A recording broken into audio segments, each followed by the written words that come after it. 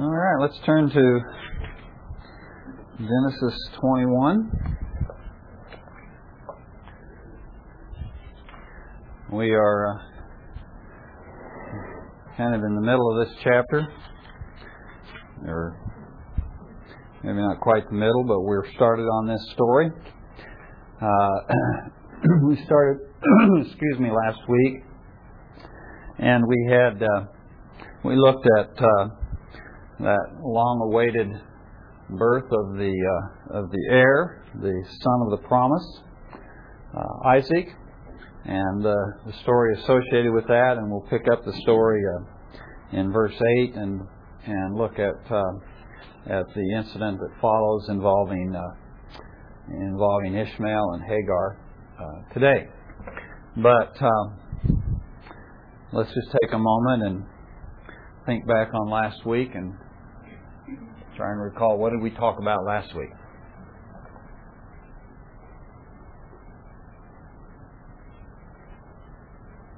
Well, some of the names are repeated over and over again, like Sarah and his being his son, Isaac is used laughter. So we just talked about how when they keep being repeated, there's a reason. Okay. So we identified several themes that come up in this passage, and part of that is because this is really kind of a climax event in one sense here in these few verses. So there are several themes. She mentioned a couple of them. One was the name, Sarah's name comes up repeatedly. She talked about the issue of sonship. There were a couple other themes that pop out in this chapter. You remember what they are? Or in this section of the chapter?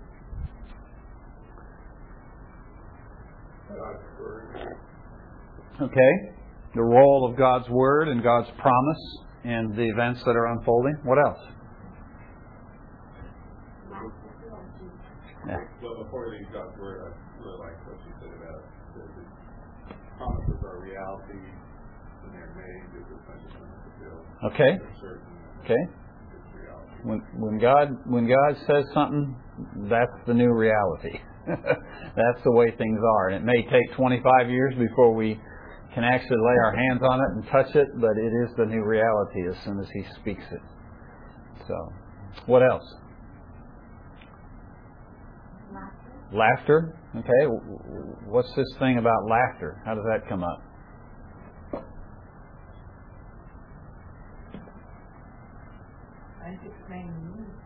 Okay. His name means laughter. Why does God want this heir of the promise to be named Laughter? Okay. Because there's an element of just overwhelming surprise and pleasure and joy that comes from having this son born, partly because he's the son of the promise, he's this promised heir, partly because they have waited so many, many, many years for it to be fulfilled, and so finally it is fulfilled, and there's just tremendous pleasure in that. What else? There's a little irony in that she laughed. Oh no, I didn't. Yeah. So there's actually different aspects of laughter associated with Isaac. There's the joy that we encounter here in these verses. But back in chapter 17, we have Abraham laughing when he first hears about the fact he's going to have a son when he's 100 years old. And that struck him as a little something to laugh about. And it's not clear in the case of Abraham whether or not it's an incident of incredulity on his part or the simple joy. I tend to give him the benefit of the doubt there in chapter 17.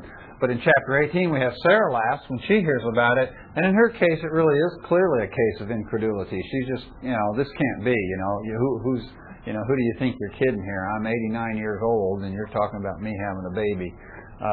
So in her case, it was a case of incredulity. And today, in our lesson today, we're going to see another example of laughter associated with Isaac. So it's just kind of a theme that's associated with his life and all the different aspects of it, the unbelief, the incredulity, the joy, the pleasure, and as we'll see today, even the persecution. So it has a lot of different aspects to it. What else?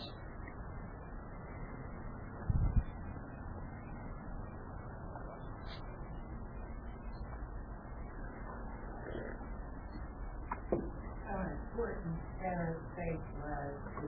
Before it was all, we talked about Abraham's faith, Abraham's belief, and here it says over and over again Sarah, because Sarah also had to have that faith. Yeah. So we talked about the fact that the faith and the faithfulness of the people who live in the shadows is as important as the faith and faithfulness of the people who are out in the limelight. We think of Abraham and we think how important his faith was, but this would not have happened had Sarah, who for most of the story, as we said, is kind of behind the scenes. She's referred to, but she really isn't dominant in the story until we get to chapter 16, and that's not a very complimentary situation there. And then we come to chapter 21, and once again she's in the forefront, but this time in a very positive way. But she's an individual who lives her life like most of us live our lives, which is behind the scenes, backstage or behind the curtain, so to speak. And yet our faith and our faithfulness is as important to the work that God is doing and the thing that God is accomplishing as it is for the great religious leaders, the people that we think of and the people that the spotlight is on, and we look at them and we go, well, it's really important that they obey God, and it's really important that they believe God and that they trust God, but I can slack off because I'm not important. Thankfully, Sarah did not slack off, that she remained faithful, and this is the result. Anything else?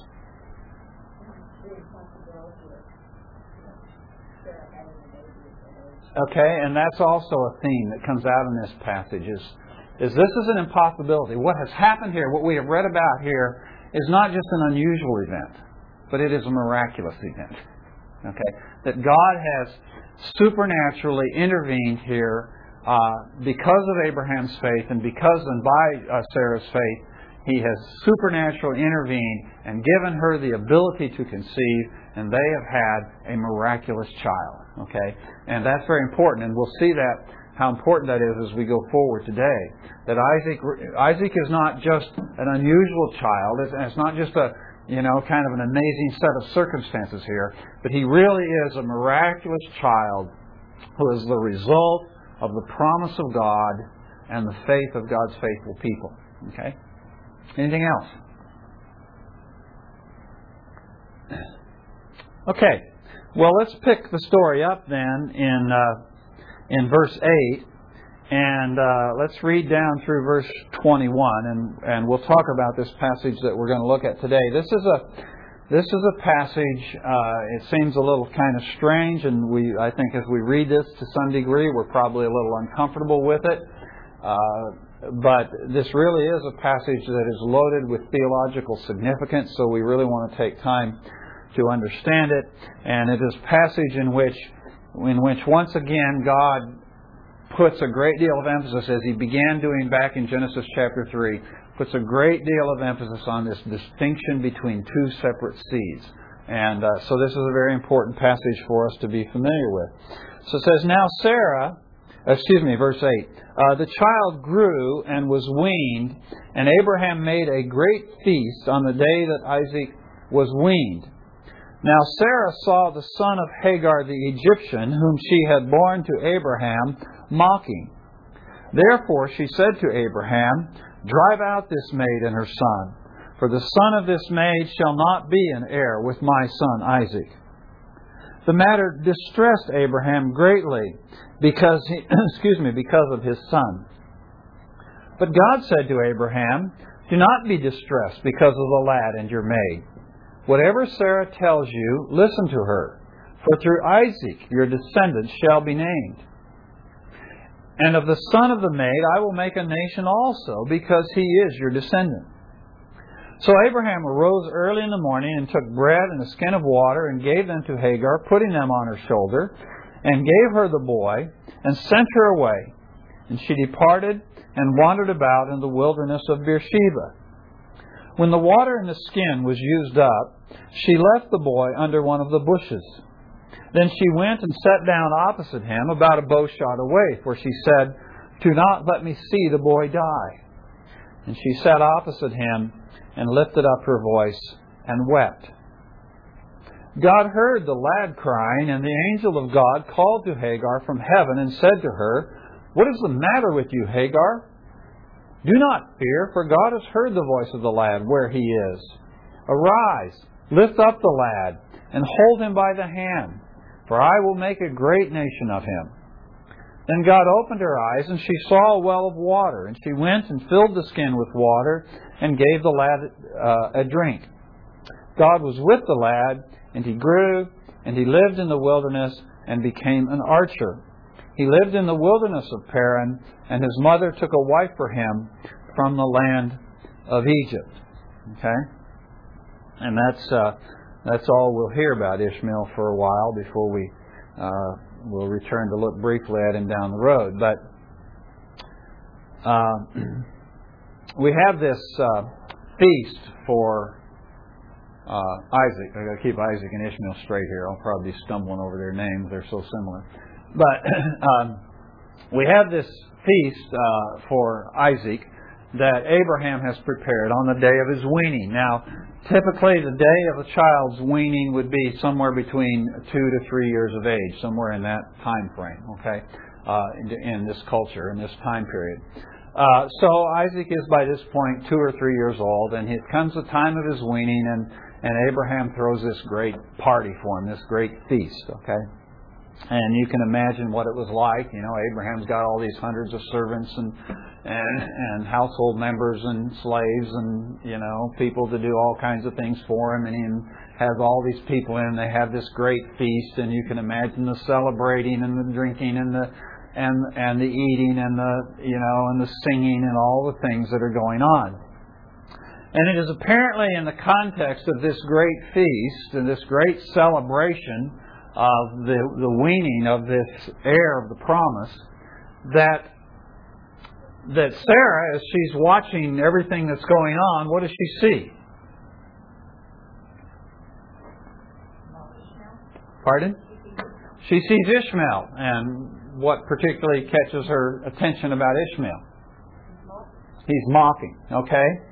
Now, it really isn't clear exactly what he's doing here.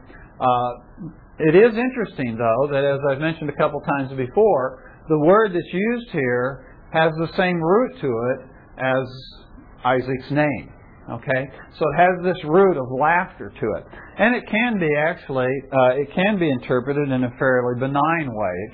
It can be interpreted or translated in a way that refers to just playing or having fun together or whatever. Okay?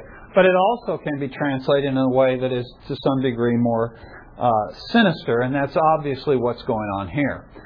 Is that there's something somewhat sinister in Ishmael's laughter is obvious by the fact of the way that Sarah responds.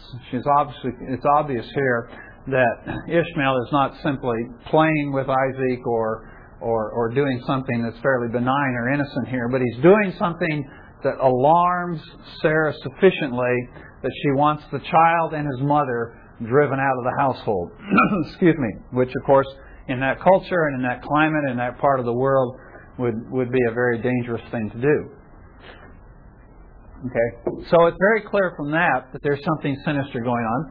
And also, when we get into the New Testament in Galatians chapter 4, Paul refers to this incident, and he talks about, he doesn't name him by name, but he talks about Ishmael persecuting Isaac. Okay, so whatever is going on here, there's something sinister going on, and for whatever reason, the Holy Spirit doesn't consider that we need to know exactly what he was doing or exactly what he was saying, but it is clear that in some way he is making fun of, or he is mocking, or he is having some pleasure at Isaac's expense.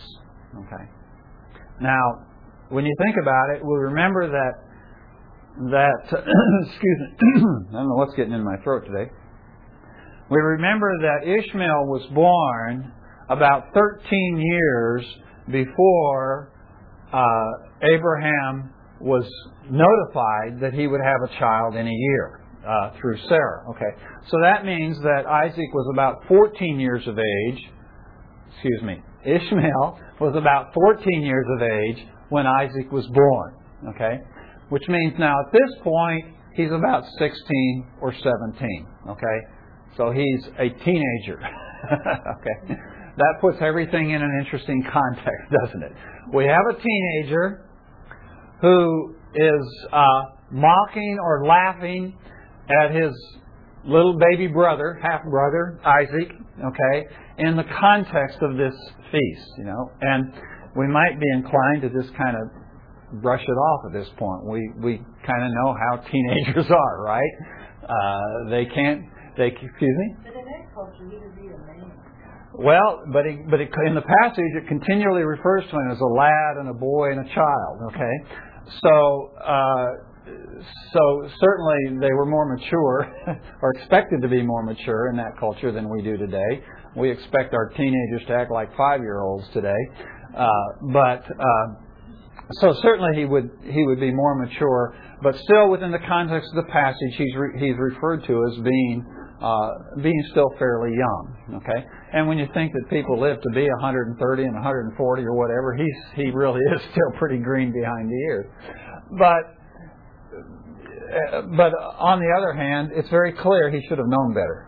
Okay, but it is not surprising to us to find a young person who has this sense or this feeling of superiority. Young people just kind of tend to be that way. I don't know if you've noticed that, but I think I hope I've gained a little bit of humility over the last 40 years or so. But I kind of remember back when I was a young person, when I was in my teens and in my 20s, it was very easy for me to be critical of others. It was very easy. It still is, unfortunately. But it was even easier for me to be critical of others. It was very easy for me to be judgmental of others. It was very easy for me to laugh at others.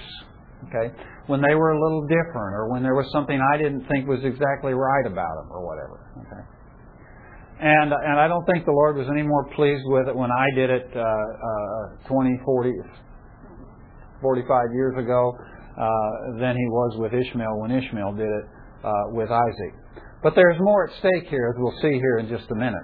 Okay, but so Ishmael is having some fun at Isaac's expense, and apparently it's some kind of mocking. As I said, Paul calls it persecution. So apparently it was fairly significant, and Sarah sees this, and of course she reacts. She goes to her husband. She goes to Abraham, and she says to Abraham. She says, "Drive out this maid and her son, and the son of the drive out the maid and her son, for the son of this maid shall not be an heir with my son Isaac." Okay, so she goes to Abraham, and she says to Abraham, "Get rid of this woman and get rid of her son." Okay, and when we read that, it's very easy for us to be a little shocked and appalled at this point, right? We kind of go, whoa, what is this thing with Sarah? Okay. Not really, because if you think that Sarah thinks her son's life could be in danger, and jealousy is the root, I mean, you almost have to wonder, Ishmael's going to be jealous. Oh. Okay, well, I agree. But it's interesting that you kind of brought up kind of two issues here, which I think we do need to think about with Sarah, is that I think we see in Sarah's reaction here mixed motives. Okay? And when I say mixed motives, I really mean mixed motives. I think she has here, as we'll see in a minute, some very lofty ideals. And she has some very lofty reasons why she goes to her husband and tells her husband, "You need to get rid of this woman, and you need to get rid of her son." Okay, and we'll talk about that in just a minute. So she has these very lofty ideals and these very lofty reasons and these very honorable reasons for what she tells Abraham she wants him to do. But I assume she also has all these other things. She has the jealousy. She has the fear. She has all these other things that are mixed in that are not perhaps so lofty. Okay? They are perhaps some baser motives. And it's very easy to read the story here and look at Sarah and think she's being pettish and paranoid and all that sort of thing. But I suspect that probably when she first went to Abraham that might have been Abraham's initial reaction. And there's a reason why I think that might have been Abraham's initial reaction, that he thought his wife was being perhaps a little overboard here. And it says he was greatly distressed by her by what she asked. And the idea there of her greatly distressed, of him being greatly distressed, is he really thought, this is a really evil situation that I now face. These are really evil circumstances that I now face, that I am being asked by my wife and the mother of my new son to expel this other son of mine and his mother. And so that's his reaction. Well, what's interesting here is that as we become clear, as we look at the passage, somebody's stolen my clock, so I'll have to remember to watch my watch here. As we look at the passage, it will become clear that the good motives, the good reasons that Sarah has for what she tells Abraham she wants him to do. I keep wanting to say ask Abraham, but she doesn't really ask him. She says, just do this, Abraham. Okay. The good motives that she has really represent what's really at stake in this whole thing. Okay. Which is why when Abraham is so deeply troubled by it that God tells him he needs to listen to his wife. Because his wife really sees the issues clearly. What is striking to me here is that Abraham does not. Okay. And the reason Abraham does not, you'll notice that it says that Abraham was greatly distressed by the matter because of his son. In other words, Abraham's love for Ishmael, and that's a good thing, right? It's a good thing that he loves his son. It's a good thing that he loves Ishmael. Okay, but that his love for Ishmael is a love which has obscured to his vision, or obscured to his view, the greater issues that are at stake. Okay. So what Abraham is concerned about is he's concerned about his son, and he's concerned about the well-being of his son Ishmael, and he loves his son, and he cares for his son, and that's all well and good.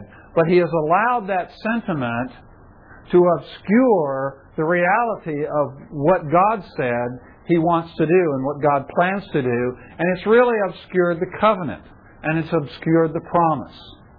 Okay? And so what we have here is, while I don't necessarily think that there was anything life-threatening in what Ishmael was doing, there was a threat there. And the threat pertained to the inheritance. And the issue that Sarah brings up with Abraham is again, and I don't know, there may have been some concern for the life of Isaac, but the issue that she brings up with Abraham is what? The issue of what? The inheritance. Okay? She says, I don't want him sharing the inheritance. He's not going to share the inheritance with my son. Okay. And so what she perceives is she sees this older brother, older by 13 or 14 years, okay? So she sees this older brother who has this contempt for the son of the promise, for the son of the inheritance, okay? She sees this contempt. And as we go forward in the story of Genesis, we're going to see how this competition between brothers over the inheritance can get pretty intense. We're going to see that with Esau and Jacob, right? And we're going to see how much tension that causes. Okay. So what Sarah is concerned about here is she's concerned that the inheritance has been promised to Isaac by God. And that what's in jeopardy here is that some of that inheritance might go to Ishmael. Now, we might think that she's being very selfish and she's being very petty when she wants all of the inheritance to go to Isaac. But she's not. I mean, there may have been some of that in her motive, but the issue is that God said that the inheritance was to go to Isaac. And what she perceives here is an older brother who clearly has contempt for the heir of the promise. And she's concerned that once she's dead and gone and off the scene, and Abraham's dead and gone and off the scene, that this guy, Ishmael, is going to somehow manipulate circumstances and the situation and take advantage of his younger brother and steal some of the inheritance. And she says, that ain't going to happen. That ain't going to happen. And so she goes to her husband and she says, in the vernacular of today, get rid of him. Okay. Now, like I said, that's a very dangerous thing to do. We've already seen Sarah out on her own at one point. Hagar out on her own at one point back in chapter 16, and we saw how dangerous that can be. Okay. But what's at stake here is the question of whether or not the promise of God is going to be fulfilled in Isaac as God said it would be. And that is her concern. And she is concerned now that this young man, Ishmael, who is now certainly approaching adulthood if he isn't already there, as he's approaching adulthood, is going to somehow manipulate the circumstances and gain some of the inheritance. Yes? Okay.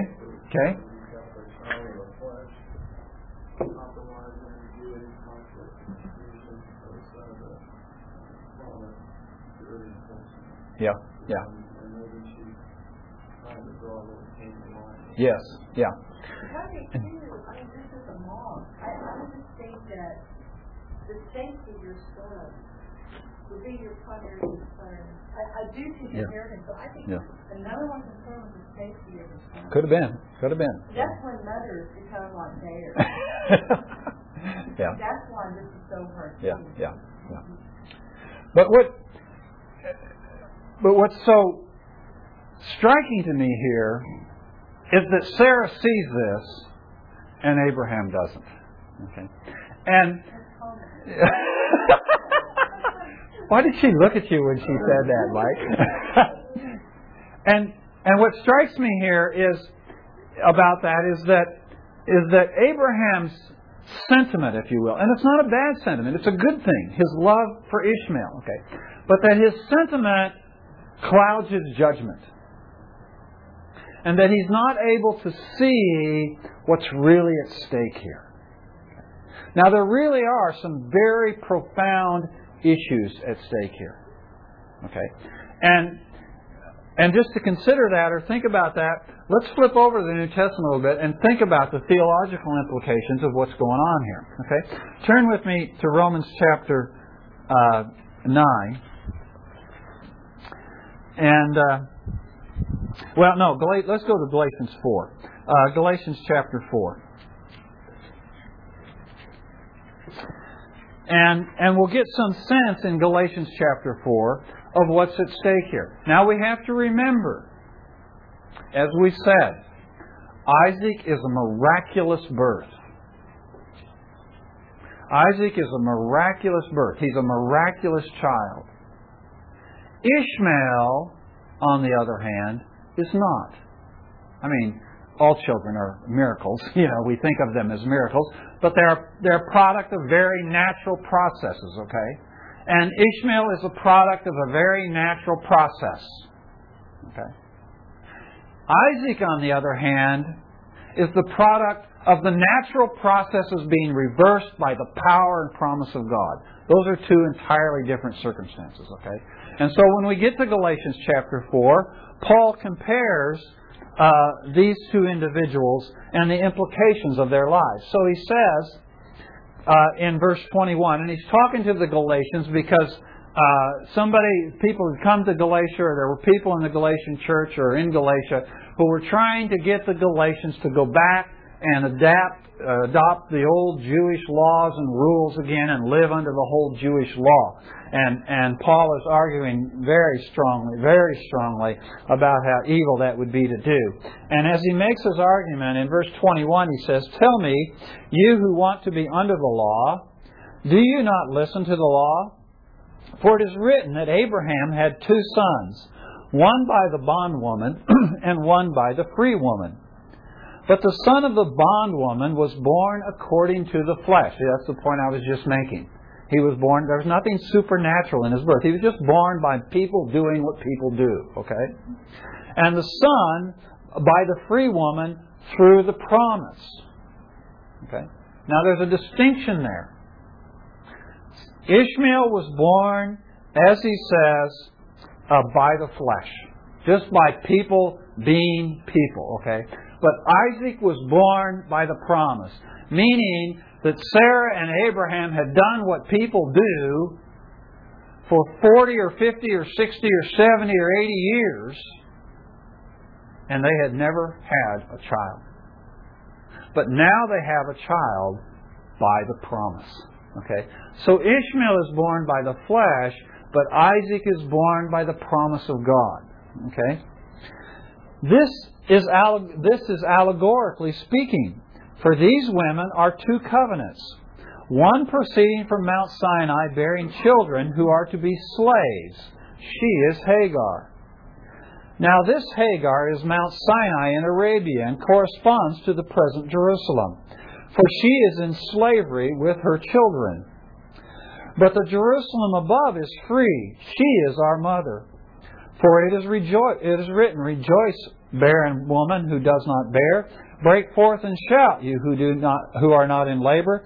For more numerous are the children of the desolate than of the one who has a husband.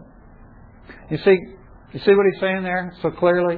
He's saying you've got these people over here who have children, and they've got husbands and everything's well and good. And then you've got the barren woman. But the barren woman rejoices because she bears children, and her descendants are going to be more than the descendants of everybody else. Why? Clearly because of God's miraculous intervention. Okay?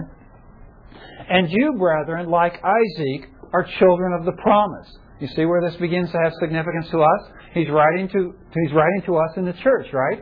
And he's saying that we are, like Isaac, children of the promise. What does that mean? That we are the children of God by miraculous birth.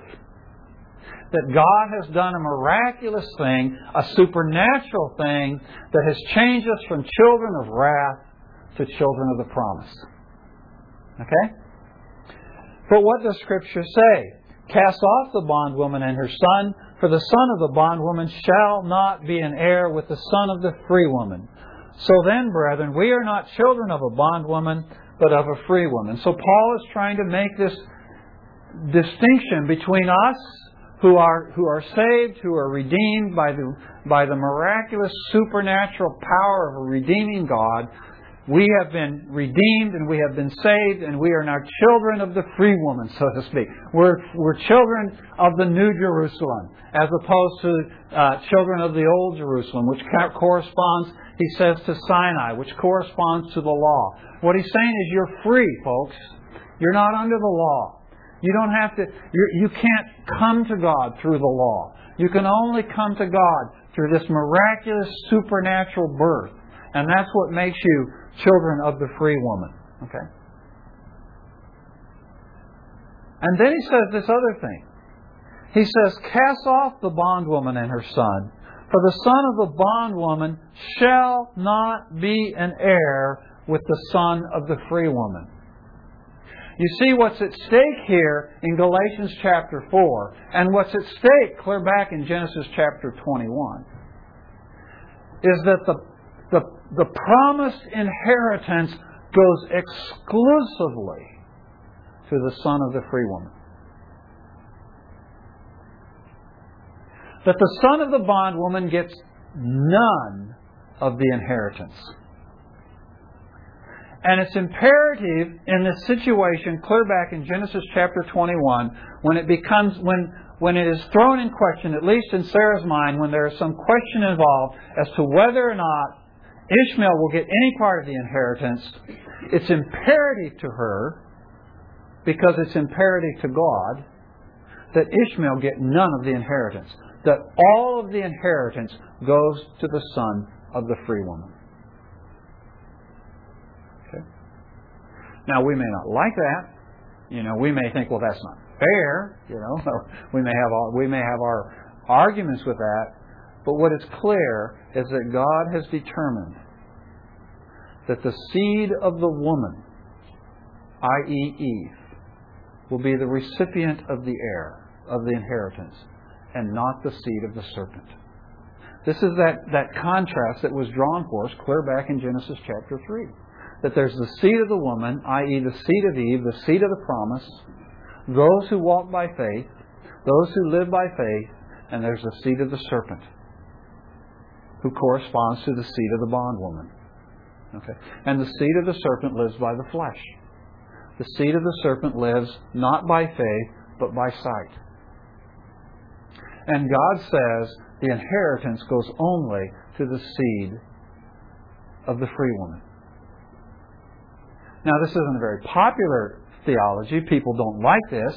And there are many people who profess to be Christians who don't like this. And they say, well, we're all children of God. Everybody's a child of God. And, I want to concede that to a little bit. I mean, to some degree, we're all created by God and, we have His breath in us and that sort of thing. But the question is, are we all the children of God?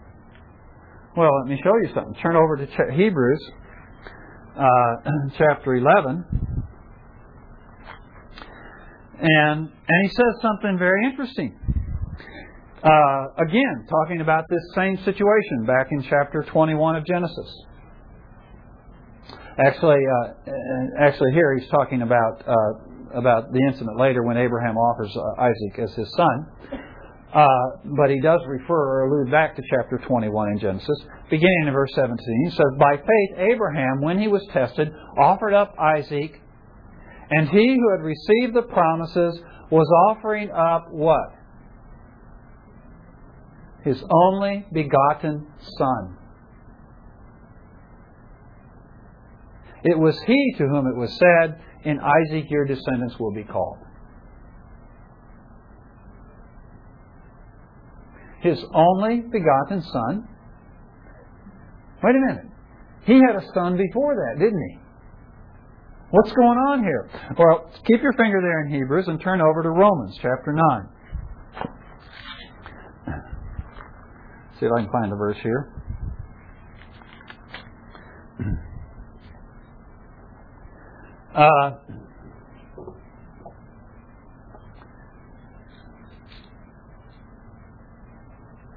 Okay, now I lost it. Let me see if I can find it here. It's probably in my notes here somewhere. Verse 8? Okay. Okay, yeah, there we go. Thanks. But it is not as though the word of God has failed, for they are not all Israel who are descended from Israel. Okay, talking about Jacob there. Nor are all the children, nor are they all children, because they are Abraham's descendants. But through Isaac your descendants will be named. That is, it is not the children of the flesh who are the children of God, but the children of the promise are regarded as descendants. So Paul says, listen, everybody who's descended from Abraham is not considered to be a child of the promise.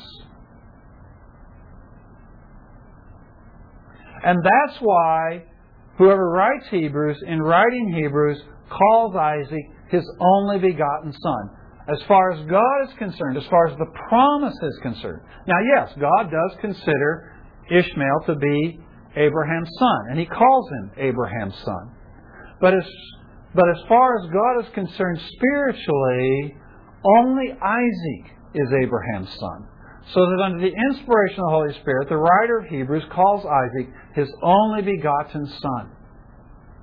So that the spiritual inheritance goes only to the only son, the only heir, the heir of the promise. And in verse 14 it deals with what immediately pops in your mind. There's no injustice with God. Yeah. Okay. And there isn't, because that is available to all. Okay? But, yes. Over in chapter 22 of Genesis, when Isaac is getting offered, Abraham's offering up Isaac, God tells him, I know what you've done. I know that you fear God, that you have not withheld your son. Your only son. Good. I hadn't thought about that. Yeah, that's right. We'll see that when we get there. He calls in His only son. Okay. What is God telling us here? He's telling us that the promise of God, the inheritance, goes only to the children of faith. Right? So we can, we can be like Abraham, and we can be very sentimental about things, and we can say, well, everybody's a child of God and everybody goes to heaven. But not everybody goes to heaven. And so we see very clearly, clear back here in Genesis, that not everybody goes to heaven. Not everybody gets the inheritance. But only those who are born of the free woman. And so this is obviously a very important theological point. We see 3 places here in the New Testament where it comes up. In Romans, in Galatians, and in Hebrews. It comes up again and again and again. It's a very important point that God wants us to understand that the inheritance goes only to the heir, to the promised heir, to the one who is born miraculously and supernaturally, not one who is born according to the flesh. And so while it sounds all very nice and good to say we're all the children of God, the fact is we're not all the children of God. But only those who are born of the Spirit are the children of God. Okay? And so this is the issue that's at stake. This is what, and I don't think Sarah understood all of this, and even with what Sarah did understand of the promises of God and the promise that God had given to her husband and the promise that God had given to her, even with what she did understand, she had all these other emotions and feelings mixed in with that. But what's significant to me is God isn't worried about her mixed motives. God honors her good motives. Okay? God doesn't say about Sarah, well, just, Sarah's motives are mixed, so, don't listen to her. But rather He tells her husband to listen to her. Now, what's interesting is, when we were back in chapter 16, Sarah came to Abraham with a suggestion, right? And what was Abraham's mistake? He listened to his wife. Okay? And as incredible as it may seem, some people point to that passage and tell husbands that they really shouldn't listen to their wives. Well, now we have the flip side of it, don't we? We have Abraham now inclined not to listen to his wife, but his wife is speaking in accord with the promise of God. His wife is speaking in accordance with faith, with what God has promised and with what God has said. And God says to Abraham, as troubling as it is to him, God says to Abraham, whatever she says, you listen to her. Why? Because she's speaking from faith. And as a sidelight here, we learn a little bit here about headship in the home, don't we? Headship in the home is not listening to your wife, and it's not listening to your wife. Headship in the home is discerning. Is discerning whether or not those for whom I am responsible in my home are speaking from faith. And if they are not speaking from faith, as in chapter 16, I should not be swayed by that. But if they are speaking from faith, as in chapter 21, even if it goes against everything in my being, I should listen. That's headship. Okay? And so Abraham, thankfully, he listens to his wife. Now, you'll notice it says he was greatly distressed. But then when God comes and speaks to him, what's the first thing God says to him? Don't be distressed. Okay. Now let's stop and think about it. Why is Abraham distressed?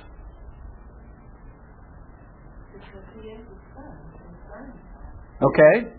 He's his son, but he's greatly distressed. This is a really evil thing. Now my children have all grown up and left home. I love them and it hurts, but I'm not greatly distressed like some evil thing is happening. Why is he so greatly distressed?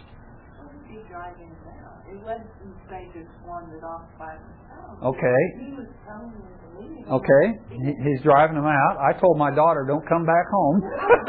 When she packed her bags and left for Wichita, I said, I don't want to see you back in this house.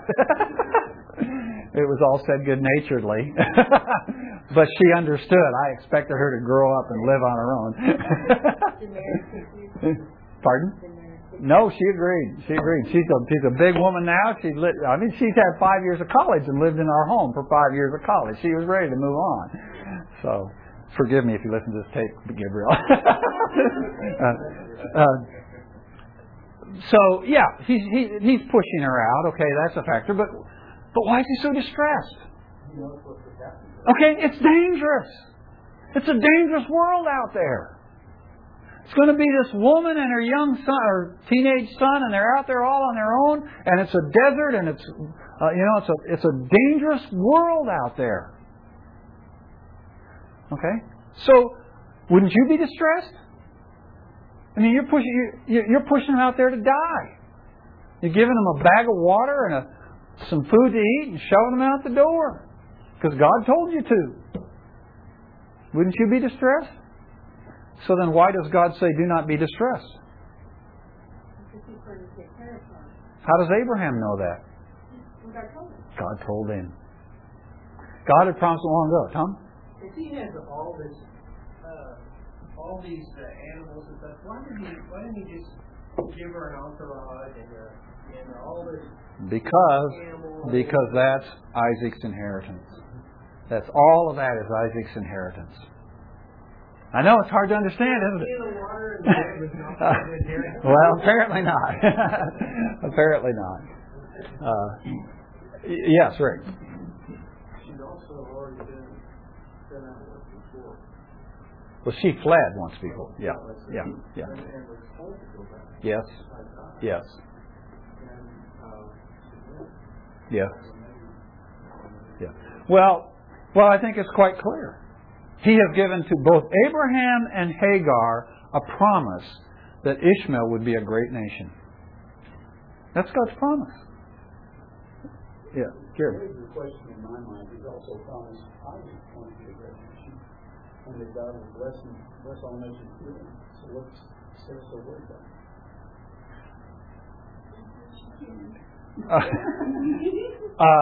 she is.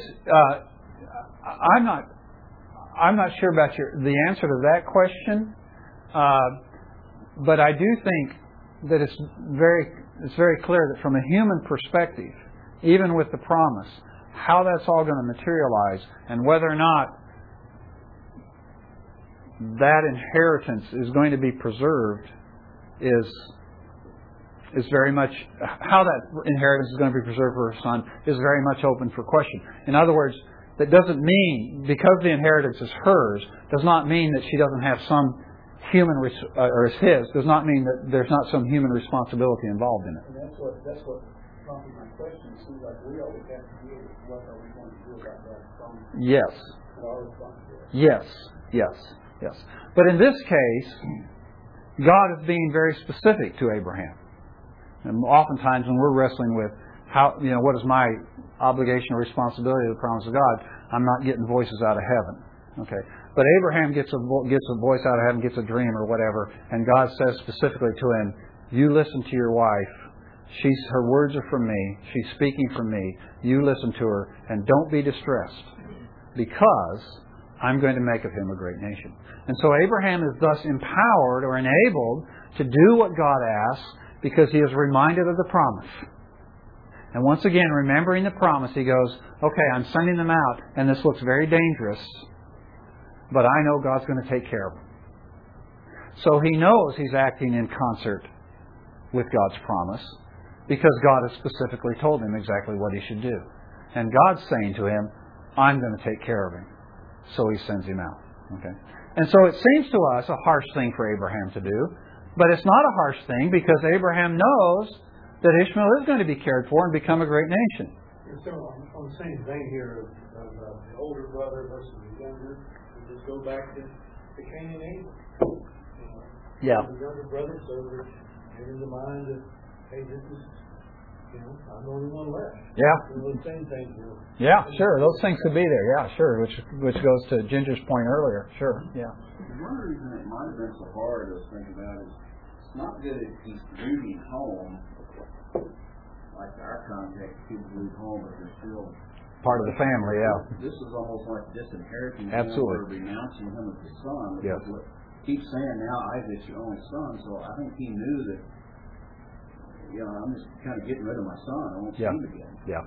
And that was a hard part. Oh, absolutely. Yeah. The scriptures will say what some of the answers that they have, but when Abraham died, it was Ishmael came and helped bury him. That is true. Yeah. There was still some continuing. Yeah. Oh, that's a good point. Yeah. Yeah. That's true.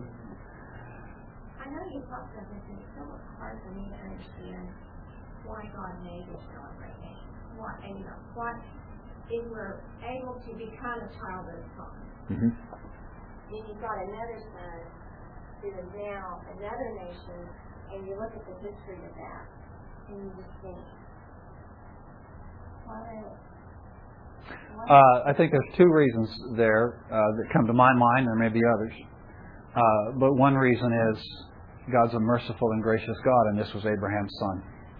So even though he was born of the flesh, even though he was born outside of the context of the promise, he was still Abraham's son, and God had made a promise to Abraham, and God just said, well, I'm going to do this for Ishmael too. That's just God's mercy. And the other thing we have to remember goes clear back to the garden. Why did God put mankind on the earth in the first place? He knew what was going to happen. It's because God wants a vast host of people to worship and enjoy Him forever. And even from the descendants of Ishmael, there will be millions in heaven who will be worshiping and enjoying Him forever, and that's part of His intention. Yes. Plus, the glimmer that comes up later in the story is that Abraham has 15 children. Yes. And there is But they just paid off and it goes away. that's true. Yes, that's true. Basically the same as Ishmael was. And there again, it's the same principle. They are sons of the flesh. That is, they're sons just by the normal product of how the flesh works. Okay? But Isaac stands unique. Why? Because Isaac is a miraculous child as a result of the promise of God. That God had said, I'm going to do this, I'm going to give you a child, and through this one child, not through all of them, but through this one child, your seed shall be named. So when we think of the descendants of Abraham today, who do we think of? We think of the Jews. We think of Isaac. We think of those that can be traced through Isaac.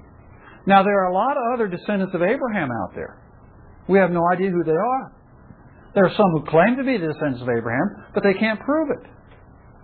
There's only one people out there who can prove they are the descendants of Abraham, and it's the Jews. And they trace back through Isaac, according to the promise of God. Okay? Well, on the same line, but through this whole study, I thought that one thing raised is everything the guy does, whether he messes up or does what's right, seems to get blessed. And I was thinking, well, Lord, that'd be nice. My dad had an expression for that. He says some people fall in the creek and they come up with their pockets full of fish. But like you said, I still don't know all the answers. I'm puzzling, but it seems like when God decided to bless him, he just God always keeps His word, even if we fumble and fumble all the way through. Yeah. And if not for sins and things in my life where I have messed up and should have gotten consequences, God has instead replied with grace.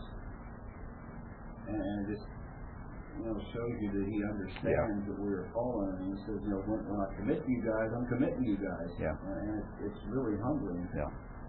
And He's willing to do that. It really is. It really is the tangible evidence of what happened there at the covenant ceremony in chapter 15. When God let Abraham go to sleep over there beside the divided animals, and God Himself traversed the bloody alley. It's just God saying, I'm going to do this. I love you. You're mine. You're my friend. And I'm going to do this. And He just does it, and when it's all said and done, then, what should be our response? One of the tragedies of the Jewish people in their history is that they became proud, and that they thought that there was something in them that merited all this favor from God. And God is saying, no, it's not you. It's me. It's all me. I did it, and I love you, and I poured my grace on you, and you can't take any credit for yourself. Well, so He sends them out, and they go out. Hagar and Ishmael, they go out and they wander around in Beersheba, in the wilderness of Beersheba. And pretty soon the water runs out. Okay? And so they're dying. They think they're dying. Okay? So she leaves her son under a bush and she goes off a ways away because she can't stand to see her son die. You know, it's a very pathetic scene, very sorrowful scene. Okay? And she goes over there and she's crying. And then God, it says, he hears Ishmael crying there under the bush. But He goes to Sarah. He doesn't go to Ishmael. He goes to Sarah. Hagar. He goes to Hagar. Okay. And what does He say to Hagar?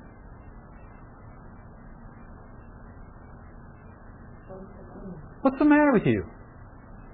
Well, that doesn't sound very sweet and gentle, does it? She has been down this road before. He comes to her and he says, what's the matter with you? Why does He respond to her that way? Because she knows her son is not going to die. She has the same promise Abraham has.